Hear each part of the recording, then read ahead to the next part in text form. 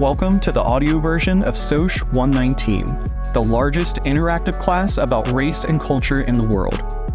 Join the nearly 800 students watching in person live Tuesdays and Thursdays on YouTube at youtube.com/SOCH119. For more information about the class or how to watch, go to SOCH119.org. Now, from Happy Valley, it's time for class.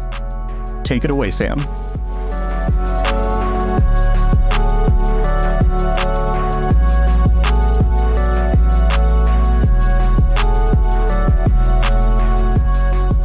Yo, here we are. Crazy. Not where I expected to be. I expected to be in 100 Thomas today, but I'm here. I'm back at home. And we had a snow day here in State College. It's not snowing now. It's actually really beautiful. But as these things go, that's kind of what happens. All right. Hey, so Jeff, can you go to a couple of questions? We picked out a couple, but it's important. Those of you on the stream, be ready to put something out. And if somebody wants to join, we might have some space for someone to join. So that would be kind of nice. Jeff, you have the first question that somebody asked? What was the impetus for my study of Catholicism in South America?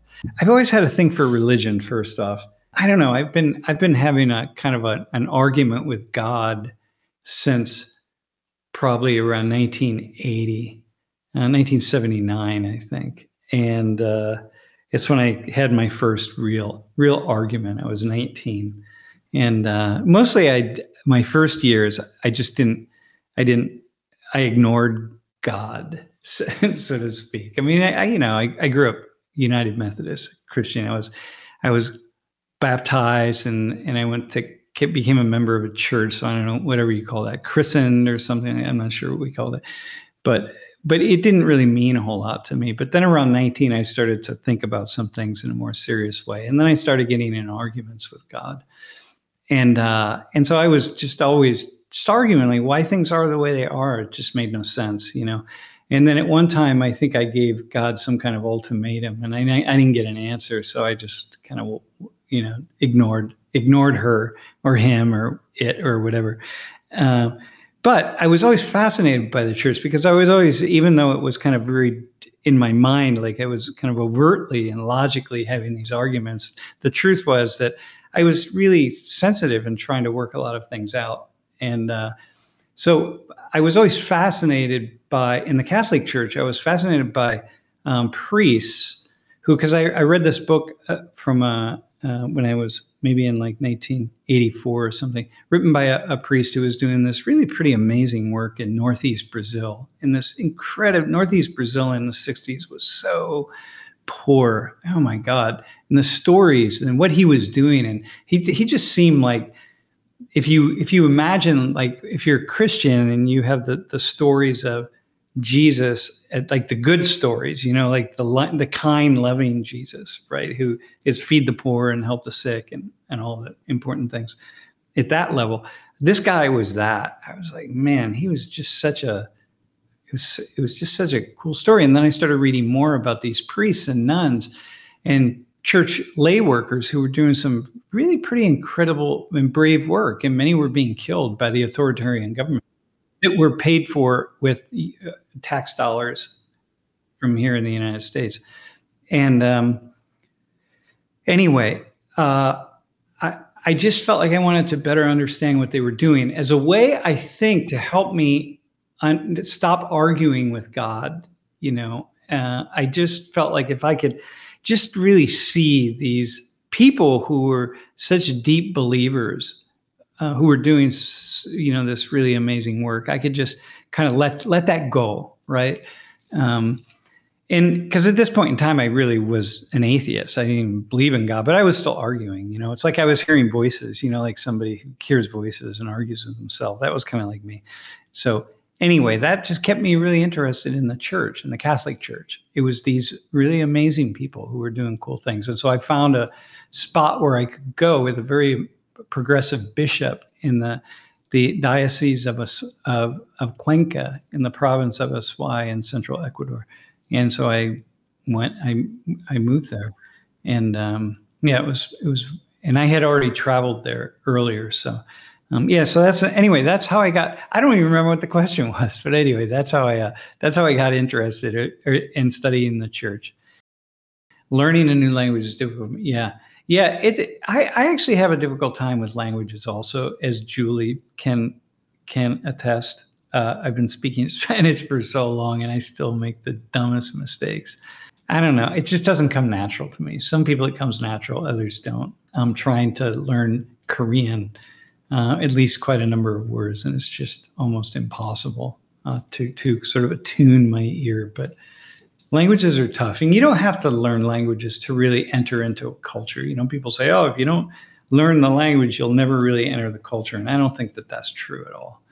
I mean, and to a degree, it's true, but I think what's most true is just an openness to observe and to absorb other ways of being in the world. So, Elite Cycle Walk from Windsor, Canada.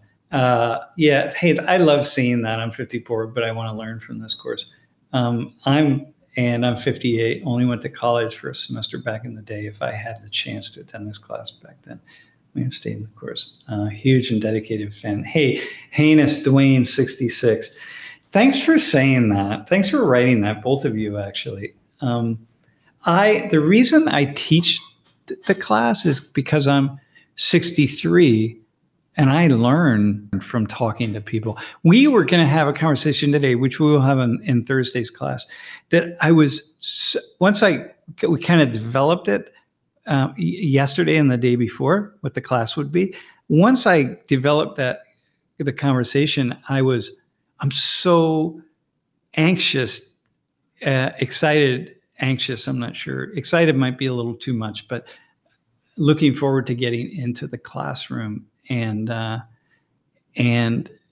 asking students. We have some really good, really, I think some great volunteers. We had awesome volunteers last Thursday, and I was really, really happy with Thursday's class and the volunteers. So, but I'm really looking forward to the conversation that we were going to have today, but that we will have on Thursday. And so I too am learning, right? So what's going to happen is I have all these questions to ask the students, and because like sometimes when you're on in the big room it's kind of more, it's more intense. It's not like just having a conversation with someone over coffee, right?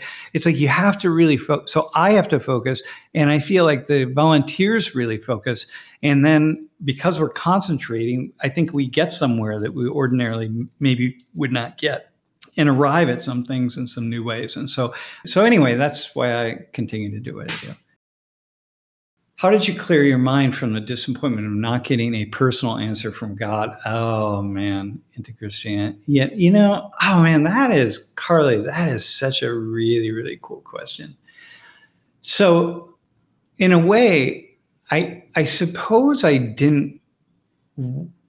I think how I cleared my mind was that I had met people who, by that point in my life, I had met people who were really religious, and they were just following the steps that someone had laid out in front of them and told them that they should follow.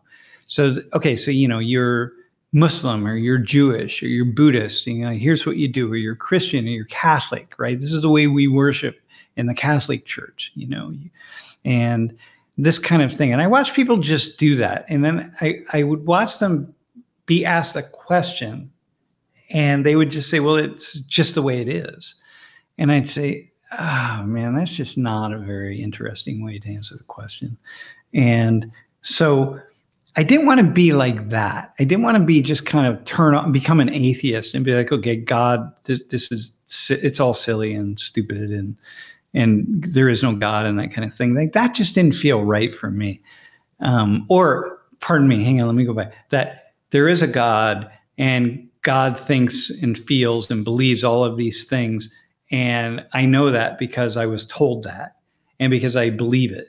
And I didn't want to be like that. But I also didn't want to be like, okay, there is no God, and it's all just really stupid and ignorant. And if you believe in God, like this is kind of dumb. I didn't want to be like that. I wanted to be more an agnostic, a person who I don't really worry about those kinds of questions. But what I want to do is develop more of a deeper faith or a deeper spirit, like a connection to the life force. And that just felt better. So what I found was it didn't matter whether I could explore a path to the life force through Christianity or Buddhism or Hinduism or Judaism or Islam or anything. It didn't really matter which one I took. They're all just different paths to the same place. And so because I knew Christianity well enough, I knew that I could explore this with these priests and nuns. And I just wanted to be the anthropologist who was out traveling around the countryside in rural in Ecuador, right? So it was just a really cool, fun thing for an explorer like myself. But I just remained open. I just knew if I just kept meeting people, I would be inspired by enough of them that I wouldn't have to be angry and annoyed about the fact that I wasn't able to get the kinds of answers that I thought that I wanted to get. And so anyway, that's how I was able to do it. And but I really didn't. I didn't feel. Yeah, I didn't want to be negative, man. I never wanted to be negative. It just felt, even though I have my moments, it's really easy to be well, here, I'll tell you, I guess I can tell a story.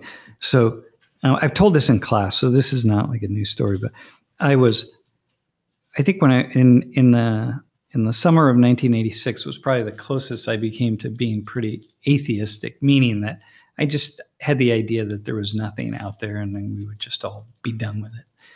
And we would die and that was it, right? There's no spirit. We didn't come from anything. We're not going from to anything. And it just all seemed, and I was really digging into my studies in an intellectual positivist way, meaning that if I couldn't see it, I wasn't going to believe in it.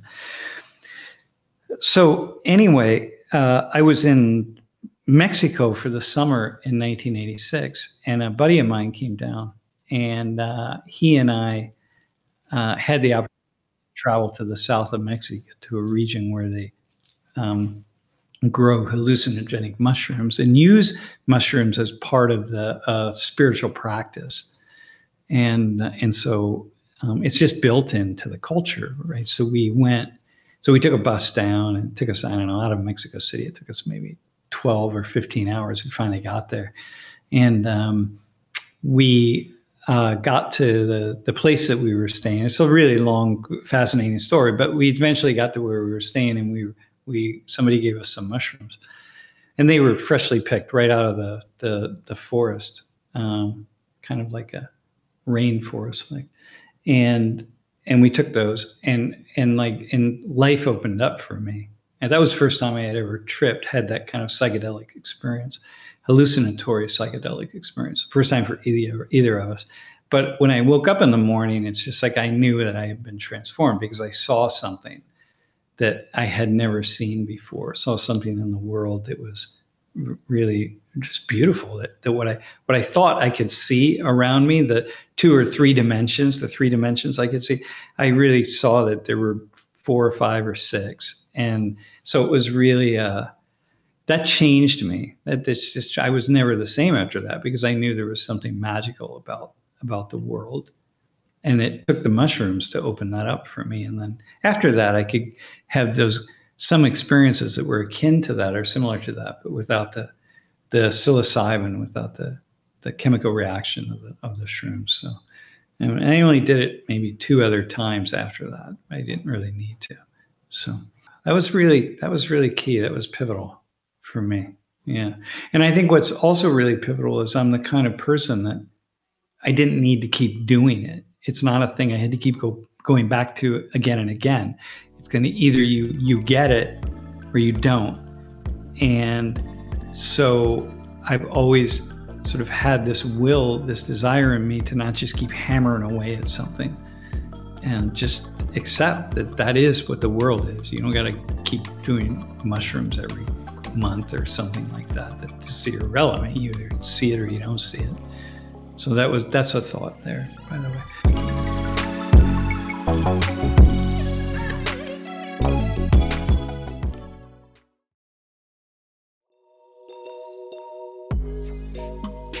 Get in here, get in here, get in here. Listen up. We're talking about some stuff today. Tune in. It's Social 119 time. How did I feel as Jesus?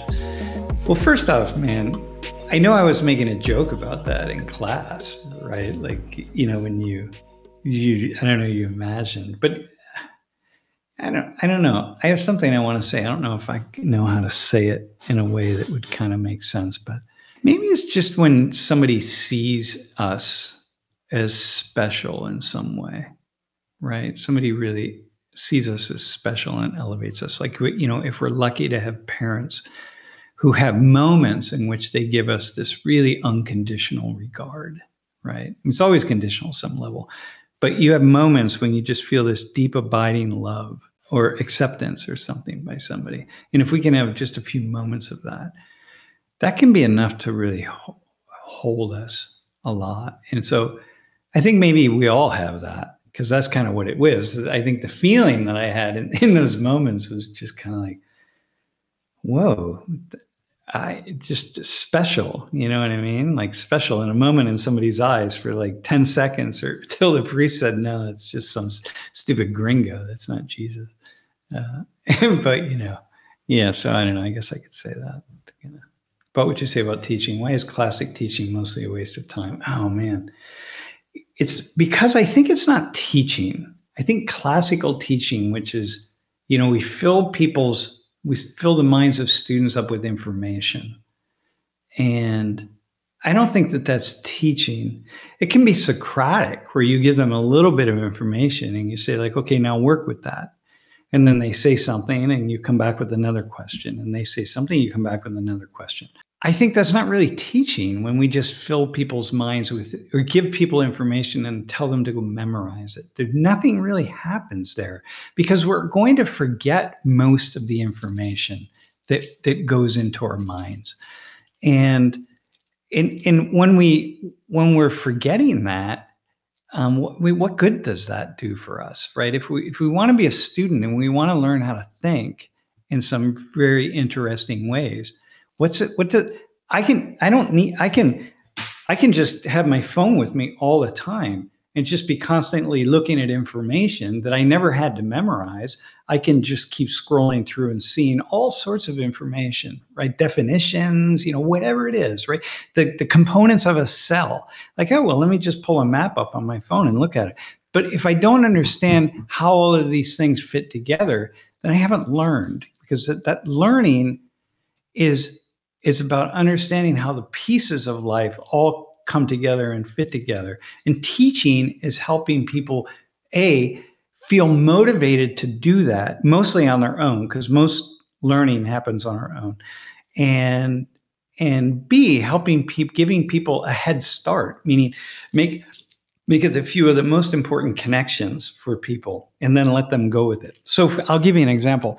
So for me, there's I talk about this a lot. I haven't for a year or so. I don't know, but freedom, choice and chance, or freedom and determinism.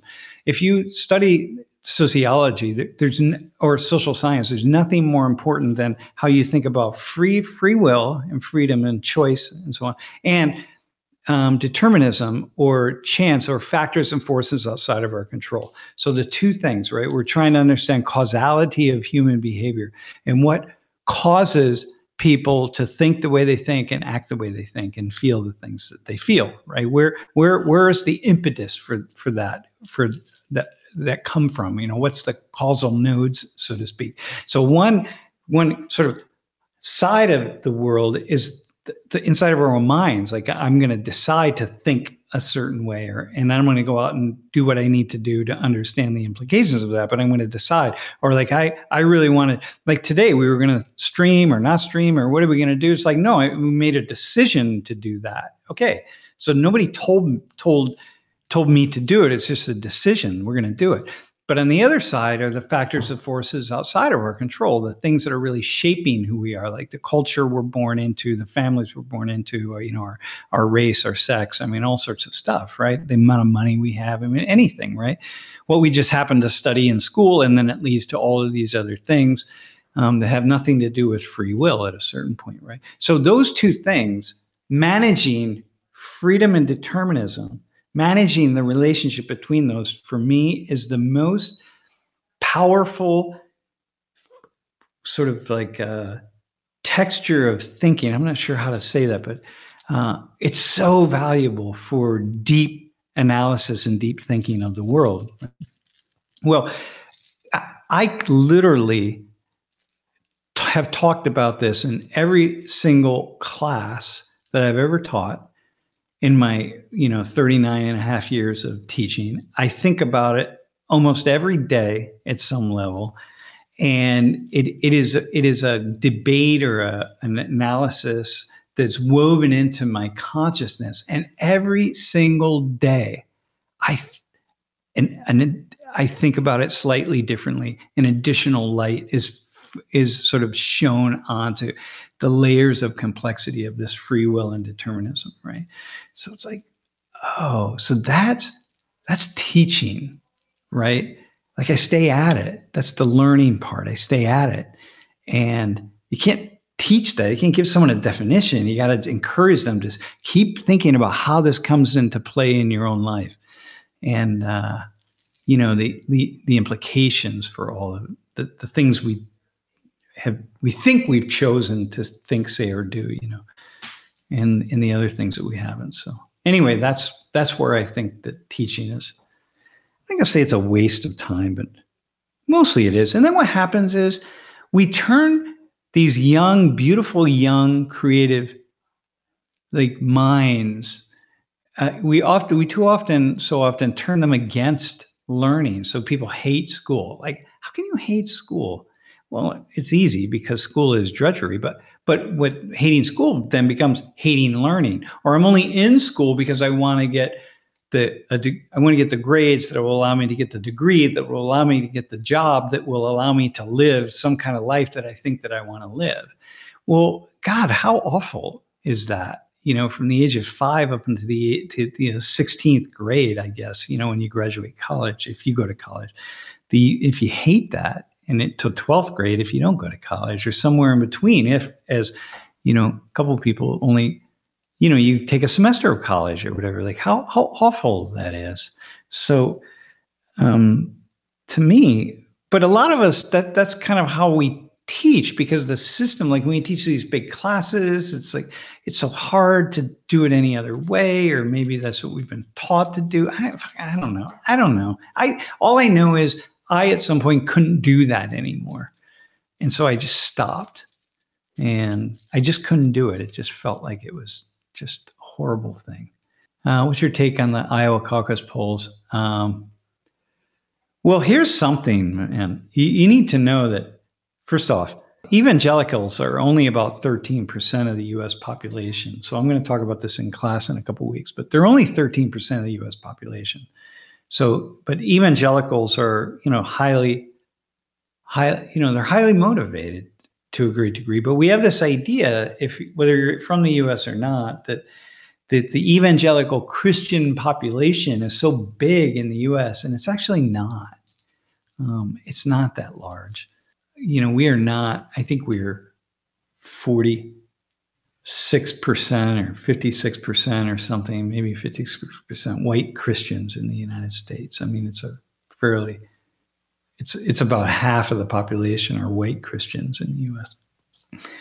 So anyway, so when we think about that kind of thing, it's like really important to put these kinds of things in perspective, right? Like evangelicals have such a hold on so much policy in the U.S., which is really fascinating, as opposed to mainstream Christians. And yeah, so if you don't know, if you're not from the U.S., we're starting the elections are starting. So the Democrats have already decided that Biden's the guy, and this is where we're at. And so we're not going to have any. We don't need to worry about who the candidate is, but we have the Republicans have to pick their candidate, and you can see from the results in Iowa that Trump is likely going to be that guy. And who knows? I don't know, unless he gets thrown in jail or who knows what, charged with some kind of crime, which I don't know. I'm not weighing in on that. But yeah, so anyway, we started that process, and it's just going to be a long 9 months. Let me just say that. I don't have any thought. By the way, I'm not avoiding it. I really don't have any thoughts of. I mean, I don't know. I don't know even. I really am. I'm trying to be. I could say. I mean, so much I could say, and there's so much I can't. Everything I say, it's almost like I would put it out, and I want to pull it back. So, yeah. All right. What's the next question? I hear what's your idea about how North and South Korea could be united again. You know what? I think the only way North and South Korea are going to be invited again is if somehow the military in North Korea wrestles control out of the hands of the ruling family. I mean, that's it. And I don't know how that's ever going to happen without a major meltdown in North Korea. And now with the kind of weapons that they have, that's like pretty dangerous. So, but I don't, that's my gut. Unless, conditions with the Chinese and the Russians with so much pressure on North Korea to just come to a negotiating table. And South Korea, of course, the United States, South Korea, years ago starting this, I mean, our stated goal is to get rid of the North Korean regime, man. We're not going to rest until we get rid of the North Korean regime. Well, if you're in the North Korean regime, that's just that you're going to respond by getting as many weapons as you possibly can, because that's the stated goal of your enemy, is to eliminate you. This is kind of similar with in Israel and Palestine. Right. So, if Hamas, the stated goal is to be rid of Israel, take Israel off the map, well, that you're going to respond in a certain way then. And that's how it is. So the U.S., this was the goal of ISIS for the U.S., but ISIS was on the other side of the world, so we didn't really care. Anyway, so that's kind of that's the North Korea issue. So I'd like to see it. I wish I could see it. It just seems so awesome to see North and South Korea unify. I was up at the DMZ, by the way, a couple of years ago, and really intense. Yeah, really intense to be there. The DMZ is the demilitarized zone. Is it possible to truly understand someone else's perspective, or are we forever confined to our own subjective experiences? Hey, Majid, that's a really cool question. Yeah, it's impossible to really understand someone else's perspective, because even if it's something really simple, like if I say, hey, right now outside of my window here in my office, I feed the birds. And if I were to tell you, like, oh yeah, I really like birds and I feed the birds, and it's really awesome. I'm very uplifted by birds. You don't know what I mean by that. You just are going to have some vision. You're not in my shoes. You don't see what I see. You don't have my experience. You're never going to fully understand. All you know is, hey, this knucklehead Sam says he likes birds. Like, all right, I like birds, and this is what it means for me. So I suppose that's what it means for him. And so it's just not possible. And even the very simplistic things like that. So now imagine something like, if I were to say, well, take a more complex question about, maybe my thoughts about abortion, or, something like that, or just elective death, about whether people should be allowed to take their own lives, and in what situations. And I could write a whole book on it. And even then, you could read the book. There would still be little things that never got in the book. So, but you get closer, right? Which is, I think, in a large part why a lot of people write books, because they feel like if I write a book and someone reads my book, they'll understand me, at least about this one particular issue. And we all want to be understood. So that's kind of a cool thing. And maybe I used to teach that way. I used to talk a lot, so that I was hoping that people would understand me. But then no one ever really did understand me, which was probably a good thing for them. And so then I just kind of stopped, and then I start teaching in the way that I do, which is just ask students questions and try to understand them. So I'm doing these Q&As in between our classes, so that And by the way, if you're in the Social 119 class, this video, you normally you would never watch these unless you felt like it, unless, we're going to do these on Wednesday afternoons. And so if you are in Tuesday class and then you're like, Sam's going to respond to some more pointed questions, it's kind of like office hours, right? For people in the classroom and then people who are not in the classroom. And so that's how we're going to do it. And then, prepare for Thursday's class. This is just a really unique situation, but so I'm talking more, but also talking knowing that I'm being kind of fast and quick, so you don't really can't understand me. You just can't. So Majid, that's my answer to your question. Hey, when you realize that we humans are not in as much control of our lives as we intuitively think, how did you react? For me, it was actually a bit of an uplift, to be honest with you, because I was able to let go of, for myself anyway, I was able to let go of a lot of things that I would try to make happen, and I couldn't make them happen. And then I would start, you sort of open that doorway up like I'm some kind of a failure. Or it could be something like I can't get better than a C in my algebra class or calculus or something. But it also could be something really more complex. Like I can't figure out how to be happy every day. Like every day, like why can't I be happy? Like I only have one life. This is it. And I'm going to just, at any moment, I'm going to fall over or be diagnosed with something that's terminal, and that'll be the end of me. Why wouldn't I just be happy every single moment of my life? And so then I struggle with that until I realize, look, I'm not entirely in control of this thing called happiness and whether I am happy. And I don't even know what it means to be happy in the way that would be happy all the time. And so the more I understand that I'm not fully in control of those things, even at that level, it doesn't mean I give up being happy. I'm still working at it, but sometimes I just get so frustrated with myself, not in a big way, but frustrated that I can't do the simple things. And so, so the awareness of that can be very uplifting, actually. So there we go. That's my answer to your question. That's a very cool question, by the way.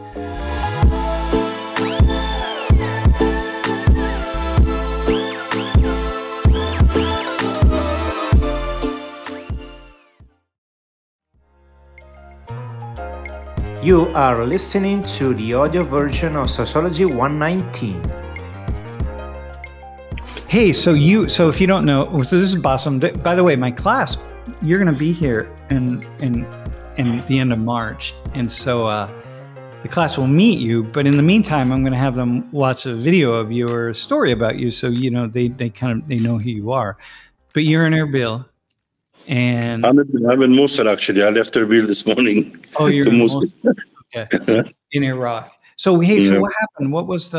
What happened outside of Erbil? I was watching some news around 12:30 in the morning last night when the first really huge explosion was heard, and followed by 11 really, really big explosions. And then I opened the window to my bedroom and I could hear sirens and talk in English. So I knew one of the bombs was probably near the consulate, the American consulate. And then it was in the news that 4 missiles had hit a businessman in Erbil. He died with his 1-year-old son. His wife is badly injured. And an hour later, the Iranian Revolutionary Guard claimed responsibility for the bombing. Yeah. Man, it's so, wow, man. This really makes me nervous about what we're seeing here. Yeah. How about you? How are people in Iraq? How are your friends? Well, I left around 11 a.m. coming to Mosul, and the entrance to the airport was closed. And it seems that I did not hear it in the morning that 3 more drones had hit Erbil airport or attempted to hit, but they were shut down before they reached the airport. So, I think 10 days ago, there was a huge bombing in Iran, and on the anniversary of Soleimani bombing in Baghdad. And since the Iranians blame Israelis, and they said Israel had a foothold in Erbil, and we bombed that house because there was some meeting for Israelis or something like this. Yeah. Which doesn't seem like, that doesn't seem likely. No. Yeah. No. Yeah, it doesn't.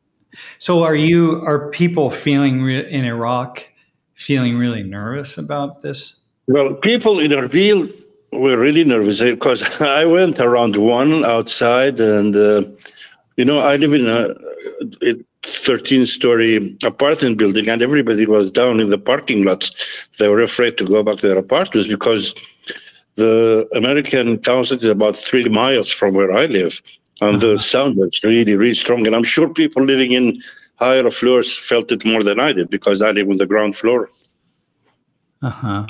Man. Yeah. Yeah. It's really. Yeah. It's unsettling. There's a lot. Hey, yeah, there's a lot going on, man. We are in the middle of some really troubling unease, I will say. Unease and unrest. Yeah. Everywhere. Yeah. Everywhere. It's not just, it's everywhere, man. It's everywhere, but the whole region is on a verge of explosion. I'm really afraid of that. Yeah. So for you, that also must be really it's traumatizing, right? For you, when I was watching the news this morning again, when I learned of this guy was really is a businessman, and he lives between Dubai and London, and he just came to Erbil last week, and he died in Erbil, young, probably in his 50s. Wow. A really good businessman, and he got killed. His wife is badly injured. His son is badly injured. His 1-year-old daughter died with him. And he had one guy from the Philippines who worked for him also died. Crazy. Hey, Bassem, can you, just because I think there's a lot of new people to the stream, so they probably don't know you. Do you feel, just take a minute or a couple minutes to say why I'm asking you those questions? Do you want to talk about it, or would you rather? Yeah. I felt what happened because I went through it, and a funny thing, just before I heard the news about this guy dying and his wife was badly injured, funny enough, she's suffering from broken hip, just like what I suffered from after my bombing. And yesterday there was a question on Facebook: what year would you like to take out of your life? And right away I said 2015, because that was the worst year for me and my family. So I sympathize with the injured because I've been there. So the coalition forces got the wrong coordinates for what they thought was an ISIS bomb-making building. Yeah. And it was Bassem's home and his brother's home, and they were both 2 direct hits with smart bombs, and they destroyed the entire. Yeah, and Bassem's wife Miata died. His daughter died, Tuka, and his brother Mohammed, and your nephew. Yeah. And Bassem is still living living with us. So when he talks about we talk about the trauma, it's really, that's pretty intense that gentleman had such an experience. Yeah, that's pretty intense. Bassem, when I read these stories, right, like that, they touch. They touch me because I touch you and you touch me. You know what I mean? It's like, it's not, these aren't just people, these are human beings, Yeah. When I heard that this guy, he came from London last Saturday and he died the next day, the day after. And he doesn't live in Erbil. He lives between Dubai and London.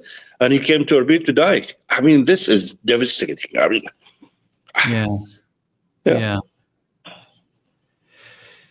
yeah. Oh my God. Yeah. Well, I hope things settle, calm down. I hope they just don't take off, man. We don't need this. We don't need more death. We don't need it. No, we don't. No, we don't. No. Yeah. Yeah. Okay. Hey, all right, man. You're at your mom's house? Yeah, in my mom's house. Yeah, in the kitchen? In the kitchen, you've been here. Where all the magic happens. Yeah, sitting on the table you had dinner on. My wife and I, so if you don't know, my wife and I went to Iraq to visit Bassem, and the most dangerous person we met, people say, oh, was it safe? Were you nervous? Were you whatever? And I'm like, well, listen, the most dangerous person I met in Iraq was Bassem's mom, because she gave us so much food to eat and demanded that we eat it. And the food was so good. I swear I could still be there eating it. Yeah, I couldn't even move when I was done. I don't think I had ever eaten that much food. Yesterday I was buying her some chocolate, dark chocolate, and I remember the chocolate you brought her. And yesterday I was just thinking about you, just drinking the chocolate. Yeah. All right. Well, when you're visiting in March, April, we'll send you back with some. Thank you so much.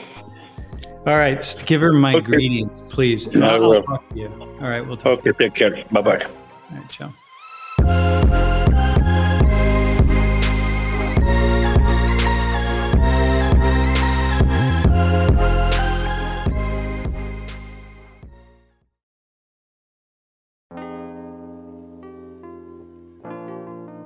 Welcome back.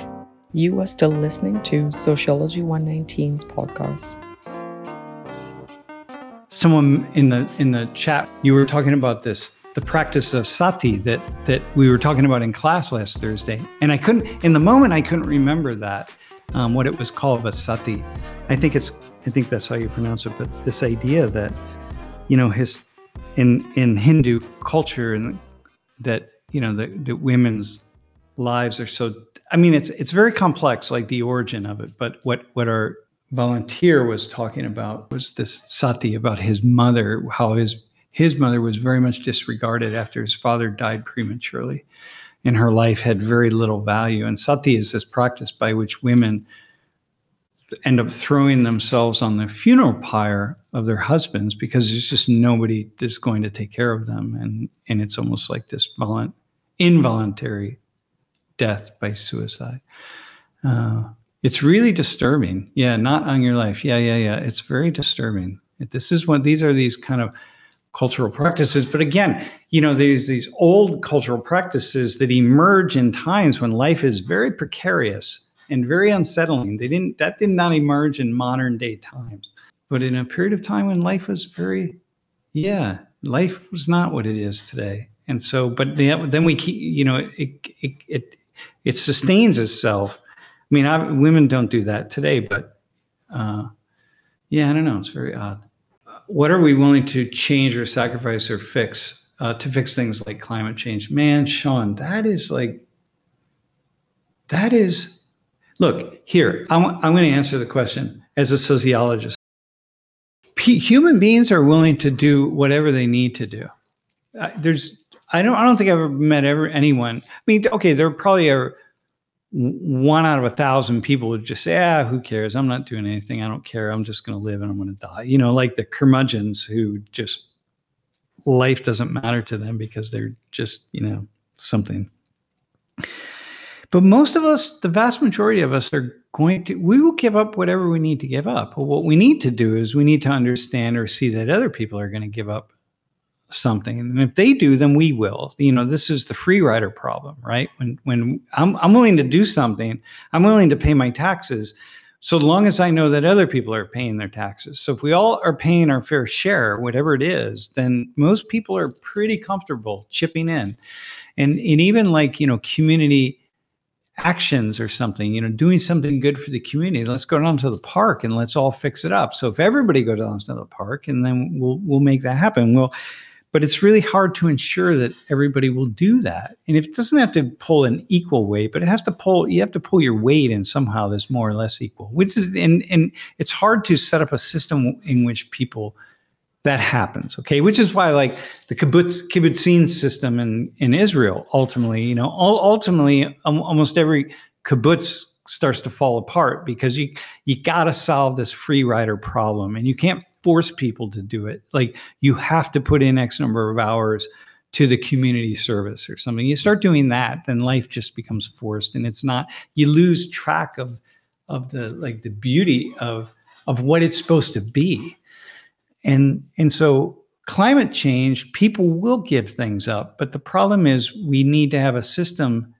We need to kind of develop things in a way that we feel like, and we understand that we're all giving something, right? And we're all being hurt at some level, or being changed or transformed, not in equal measure, but in measures that are not vastly different from the people around us. And that's the very difficult thing to do. It's not changing the actions of individuals. So this is the freedom and determinism thing, right? Don't focus on the freedom. By the way, okay, hang on. I'm going to take a drink, because this is actually, I don't have many cool ideas in life, but every once in a while I stumble across one where I come back around and I'm like, oh, that's kind of creative in a lucky sort of way. I just stumble on it.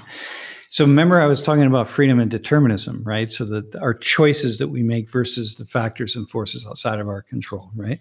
So it's like we tend to focus on freedom, and your question is about the freedom piece. It's like, what are we willing to give up? Well, people are will give up whatever they need to give up, but it's the issue of changing the system so people change their actions without even being able to decide whether they change their actions. They just change their actions, and it makes sense to change them. It's like, oh, okay, of course I'm going to do X, Y, or Z, because now that's what we do as a people. This is how we live.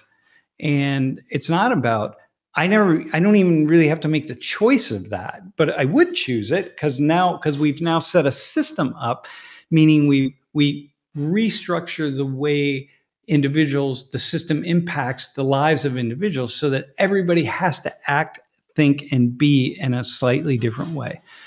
And that's the difficulty with climate change and climate collapse, is making changes at the larger levels of the system. And that's, of course, what we need to do. Yeah, it's not like, hey, you need to make sure you recycle. It's like you set it up so that, of course, people recycle, but how do you set it up that way?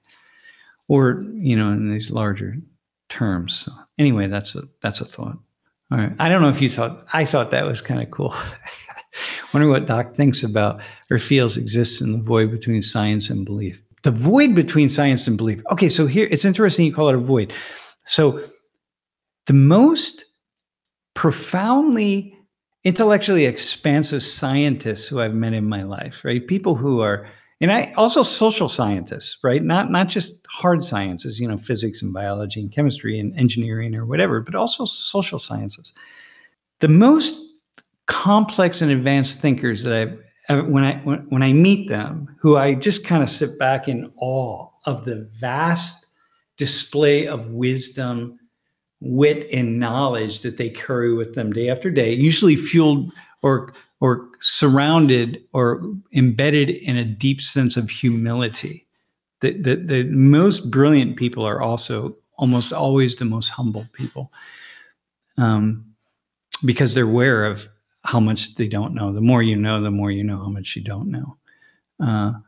And so almost all of them, also, everyone that I've ever met, I will say, has had a corresponding deep reverence for the spirit world, the intangible world, the world that we can't really know, the unknowable world, like, the vastness of space, 100 billion stars in a galaxy times 100 billion or 100 trillion galaxies, basically endless. It's like ultimately you want to know, how did we get here? You know, the awe-inspiring beauty of that kind of question. Like, what are we doing? So I find that the scientists who are the most brilliant are also always in connection with those spiritual questions.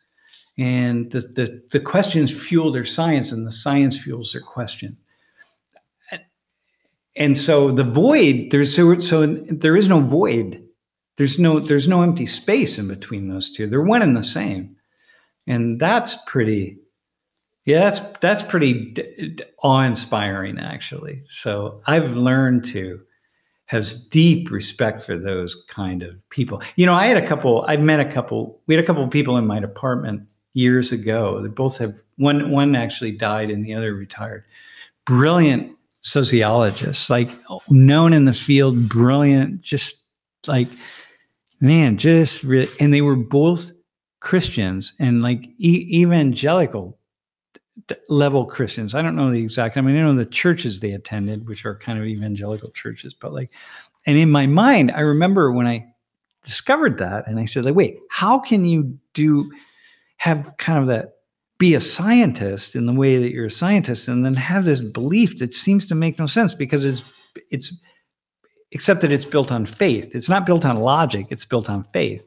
And knowing the two of them is partly what shifted a big piece of my thinking about faith and knowledge and religion, because I was so deeply impressed by them that I was deeply impressed by whatever they believed in, because I knew whatever they believe in was cool, was thoughtful and smart and fueled by a degree of wisdom, right? So anyway, yeah. And so anyway, did I answer that question? I think I did. All right. Hey, opinionated Matt, no, I didn't watch Barbie, but you know, it's on Netflix right now or Prime or somewhere, and I'm going to watch it. I really wanted to watch it. I wanted to go to the theaters and watch it with a bunch of, like, I don't know, 8, 9, 10-year-olds, just to be in the middle of that scrum, so to speak, and just be there. You know, Lori and I were going to do that just for the fun of it, but then we never did. But I do want to watch it because in a way it's very much a social commentary. And like, if you think about, as a sociologist, so you have this doll, it's a Barbie doll, right? That has lasted, it's been around for, 60 some years or whatever it has been, and has had such an impact on the culture in such a profoundly fascinating way. As a sociologist, shout out to my man, Jeff, for that.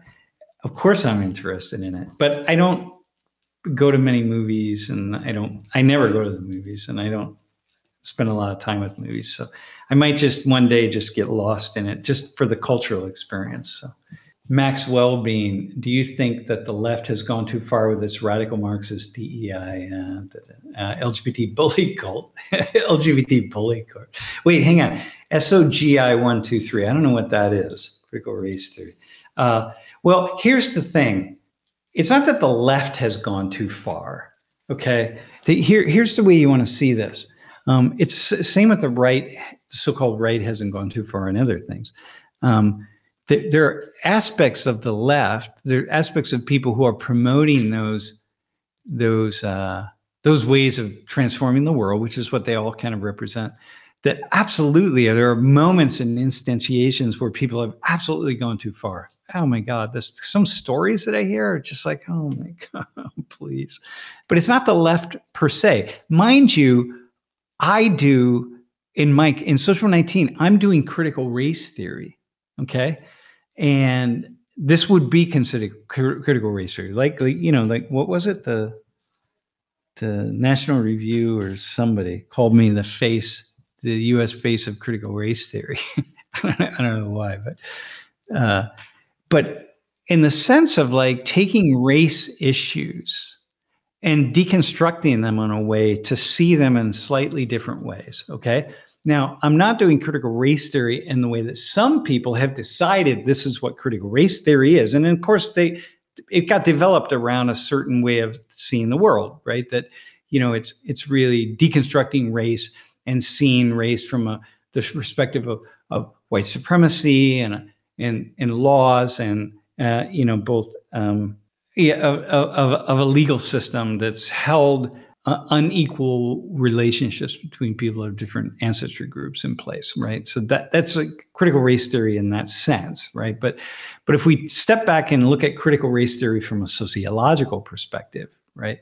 Well, it's just what we're doing is deconstructing the way human beings think about the relationships between people of different ancestry groups. I mean, and cultures. Right? That's what we need to do. We need to take the lid off and start looking at things slightly differently. So if we see it in that kind of sense, then that's what we're doing in Social 19 in a way. And I don't think we're taking it too far at all. I think we're just going about the right pace that we probably need to do it.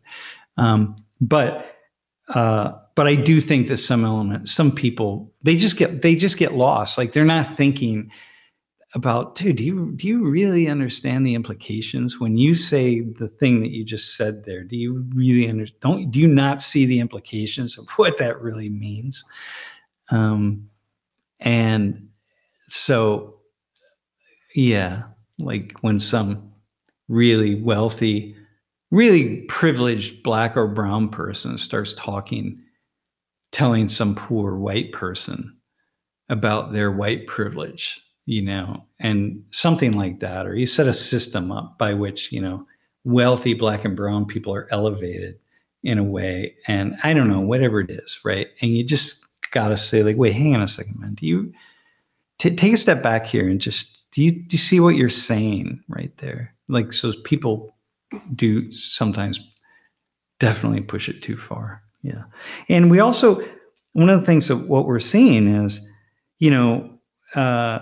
is that every organization, when every organization or business or group feels like they have to plant their flag on the hill of race equality or critical race, whatever it is, right? Plant their hill on the flag of race equality, then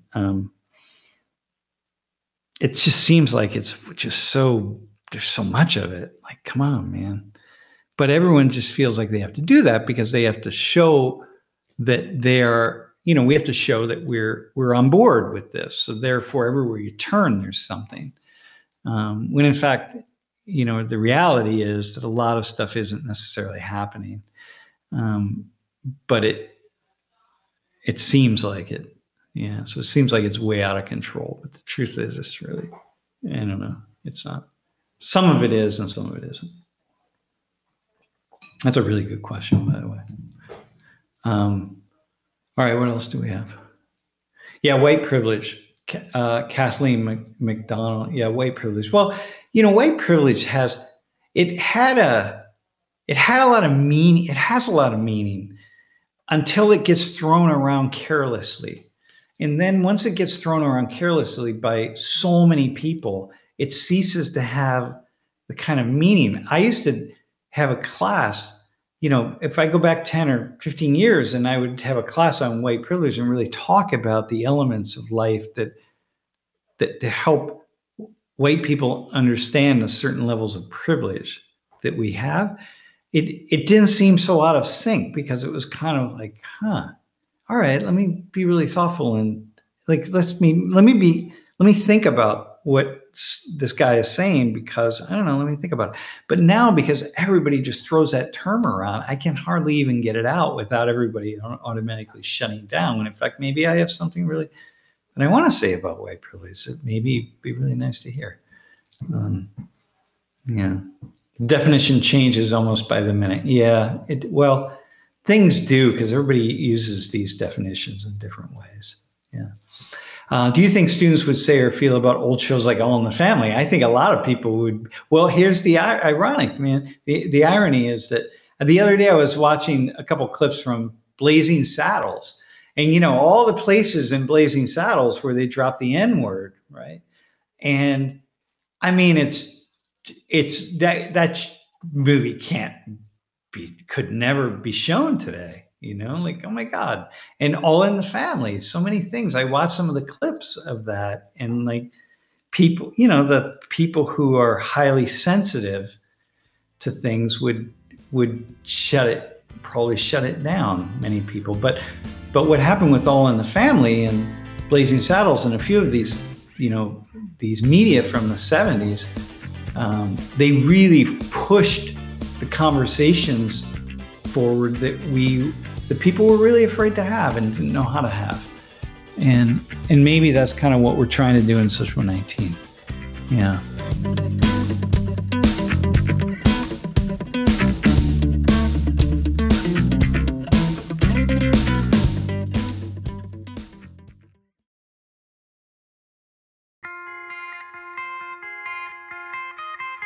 You're listening to the audio version of Social 119. At Drunk Tart. Said in the comments, I wonder why she couldn't say it, wondering what it was. I live in Michigan, a rural area, and no one is going to yell out racial slurs to a stranger for no reason. That a grocery store in Pennsylvania must be an odd place.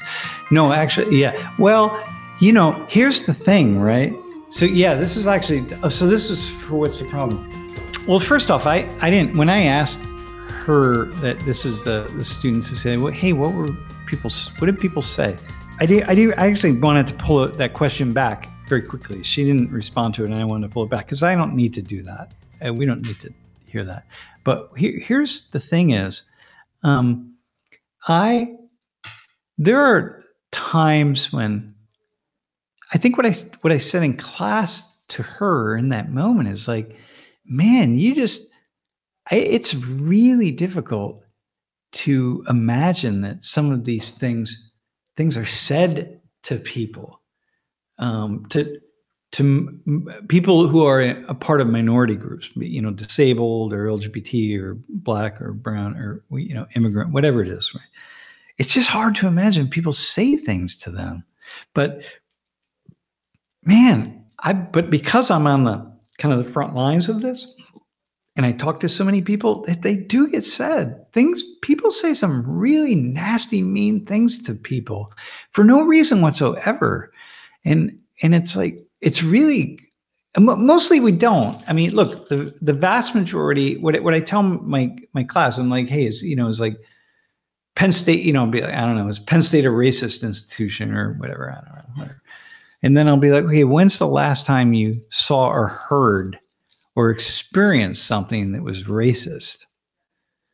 And oftentimes people don't have it. Usually they don't have anything to say. They're like, well, I don't really know. I'm like, well, okay, so if we say that something is racist in its core, then it doesn't mean it's not racist just because you can't point to something, right? Because there's all this indirect institutional racism or discrimination that also happens. But it's like human beings people are mostly good to one another, thoughtful to one another. And in spite of the individual videos that we might see on YouTube about people being really out of control, the vast majority of people are not. It's like on an airplane, right? So you watch these freakouts on an airplane, but look, man, at any one moment, there's like 5,000 airplanes. There are 5,000 airplanes in the air right now, or 10,000 or whatever it is. And like, there's so many people that are flying in these airplanes and so many people who are not freaking out. And it's not that crazy. And so we have to remember that the vast majority of the time, that's not the case. And I think with my student the other day on Thursday, she was also saying like, yeah, I mean, obviously this isn't every day of my life. I mean, this is not it, but there are these moments. It's like, please just stop that. Even if it only happens a couple of times, 2 or 3 times, just don't do that. Like, come on, figure out how to not make that happen. So,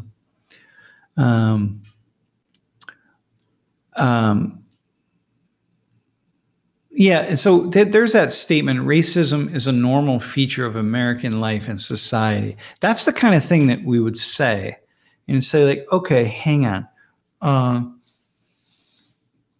What do you mean by that? What do you mean by racism? What do you mean by normal? And what do you mean by feature of society? And I'm not speaking as a white guy who thinks there is no racism. I mean, I taught here at Penn State the upper level racial inequality course for like 11 or 12 or 13 years. Like I'm really pretty well versed in race inequality. But when we make a statement like that, racism is a normal feature of American life and society. What do we mean by that? And I think that sometimes we throw those things out and we don't stop to say like, wait, hang on. As a scientist, what we need to do is we need to measure that statement. And so therefore we need to operationalize it. And that means we need to be able to measure in some quantitative way racism, right? Because that's the feature meaning it's going to manifest itself in some way, and of American life and society. So it's going to play itself out, and we got to be able to measure that. And so like, okay, and in normal, what's normal mean? How often is normal? And sometimes we just forget those things. And I think a lot of times, and this is where, the left often wants to just kind of throw these things out there, and the right wants to be in denial of that. It's like, no, everything's okay. Well, just because you don't see it doesn't necessarily mean that it's okay. And, so I don't know. That's a thought. That's kind of cool. Do you have a conception of evil is from sociology? Oh, man. That's such an interesting question. Well, I had an interesting conversation with someone the other day you look at just like killing and, people who do like murders and mass murders and God, whatever. I don't know, any number. These doesn't have to be a murder. I mean, there are any number of things, but I think from a sociological perspective, maybe evil is when anything that is deliberately, I'm just thinking sociologically, so I'm not thinking about like genocide and that kind of stuff, right? Anything that is, which I could think about sociologically also, but I'm just thinking about the system, all right? Anything that is meant to divide the system and force it into a level of chaos for the sake of being in chaos, not for the sake of it improving. So, something like somebody like a Trump, that kind of politician creates a sense of chaos because he doesn't play by the rules, and he didn't play by the rules, whatever the rules are, going back to 2016. And okay, but maybe the system needs a little bit of that, right? Like we gotta bust out and be a little bit like whatever. Come on, man. Like we need a little. Yeah, you need to force it sometimes, you just got to force some change, and change is difficult.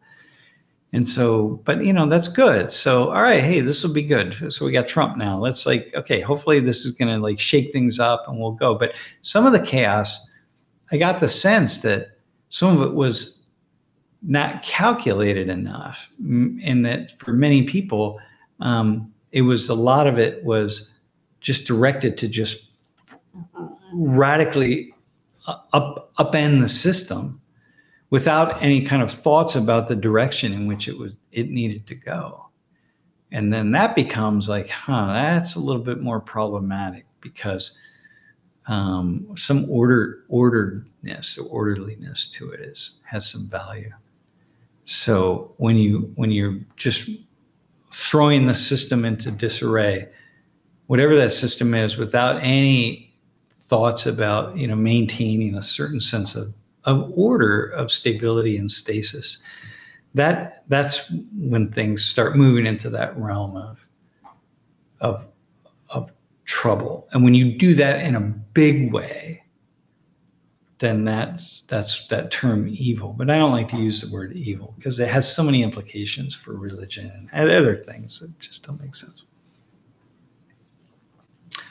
Here I am expecting the worst as Sam starts to talk about Trump, and I'm pleasantly surprised at his thoughtful response. Hey, Grandpa's place. Yeah, thanks for that. I mean, I remember when Trump was elected, it was a Tuesday. It was pretty clear that, no, hang on, the election was on a Tuesday. So we went back in class on Thursday. Everybody was just freaking out back in 2016. It was just a a shit show, man, on a college campus. You can imagine, right? I mean, a quarter of the students who voted for Trump, and maybe more than a quarter, and a quarter voted for Biden, and the other quarter just went in and closed their eyes and hit something. I think didn't really matter, but those who voted, right? But I remember I said, Lori, you got to come into class with me. Lori's my wife. I said, you got to come in, and we really have to address this, because people were melting down, man. It's like, Jesus. And I remember really saying, like, guys, just, it's okay.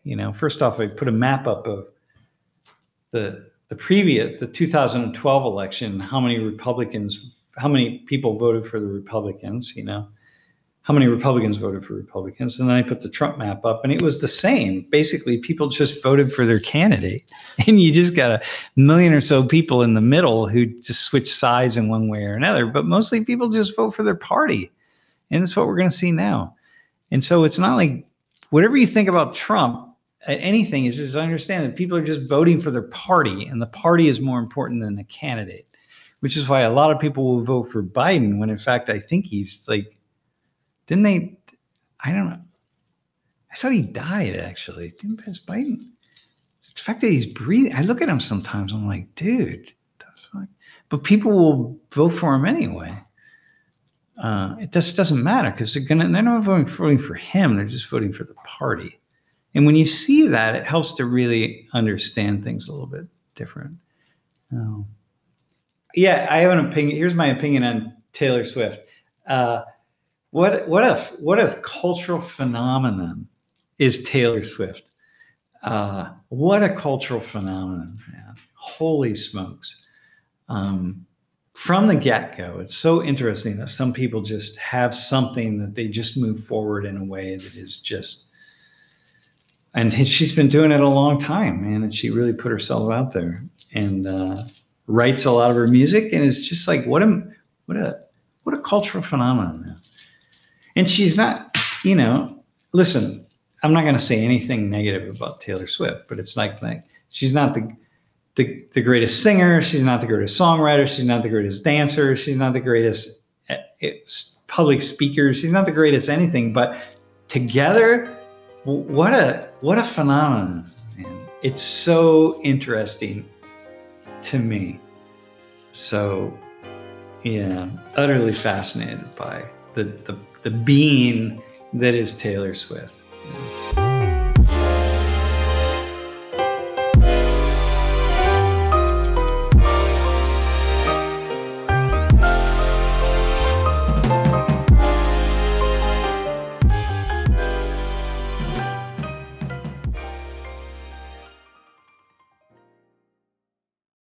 Three, two, one. Here we go. I think, are we done? Jeff, are we done? Sure, we can be done. All right, man. Thanks, everybody. We'll keep going. We'll be in class on Thursday. Got a really good one for you. And next Tuesday is actually going to be a really cool class. I have something really cool for Tuesday. I'm very much looking forward to that. Okay, man. All right. See you, everybody. Thanks. Be well. Thank you for listening to this episode of Social 119. Thank you to Ryan Dupree and Roland Albertson for the tunes. All other audio is used legally, licensed with MotionArray.com. Join Social 19 on YouTube Tuesdays and Thursdays at youtube.com/social19/live. And this podcast is edited by Hamel Media LLC Podcasts.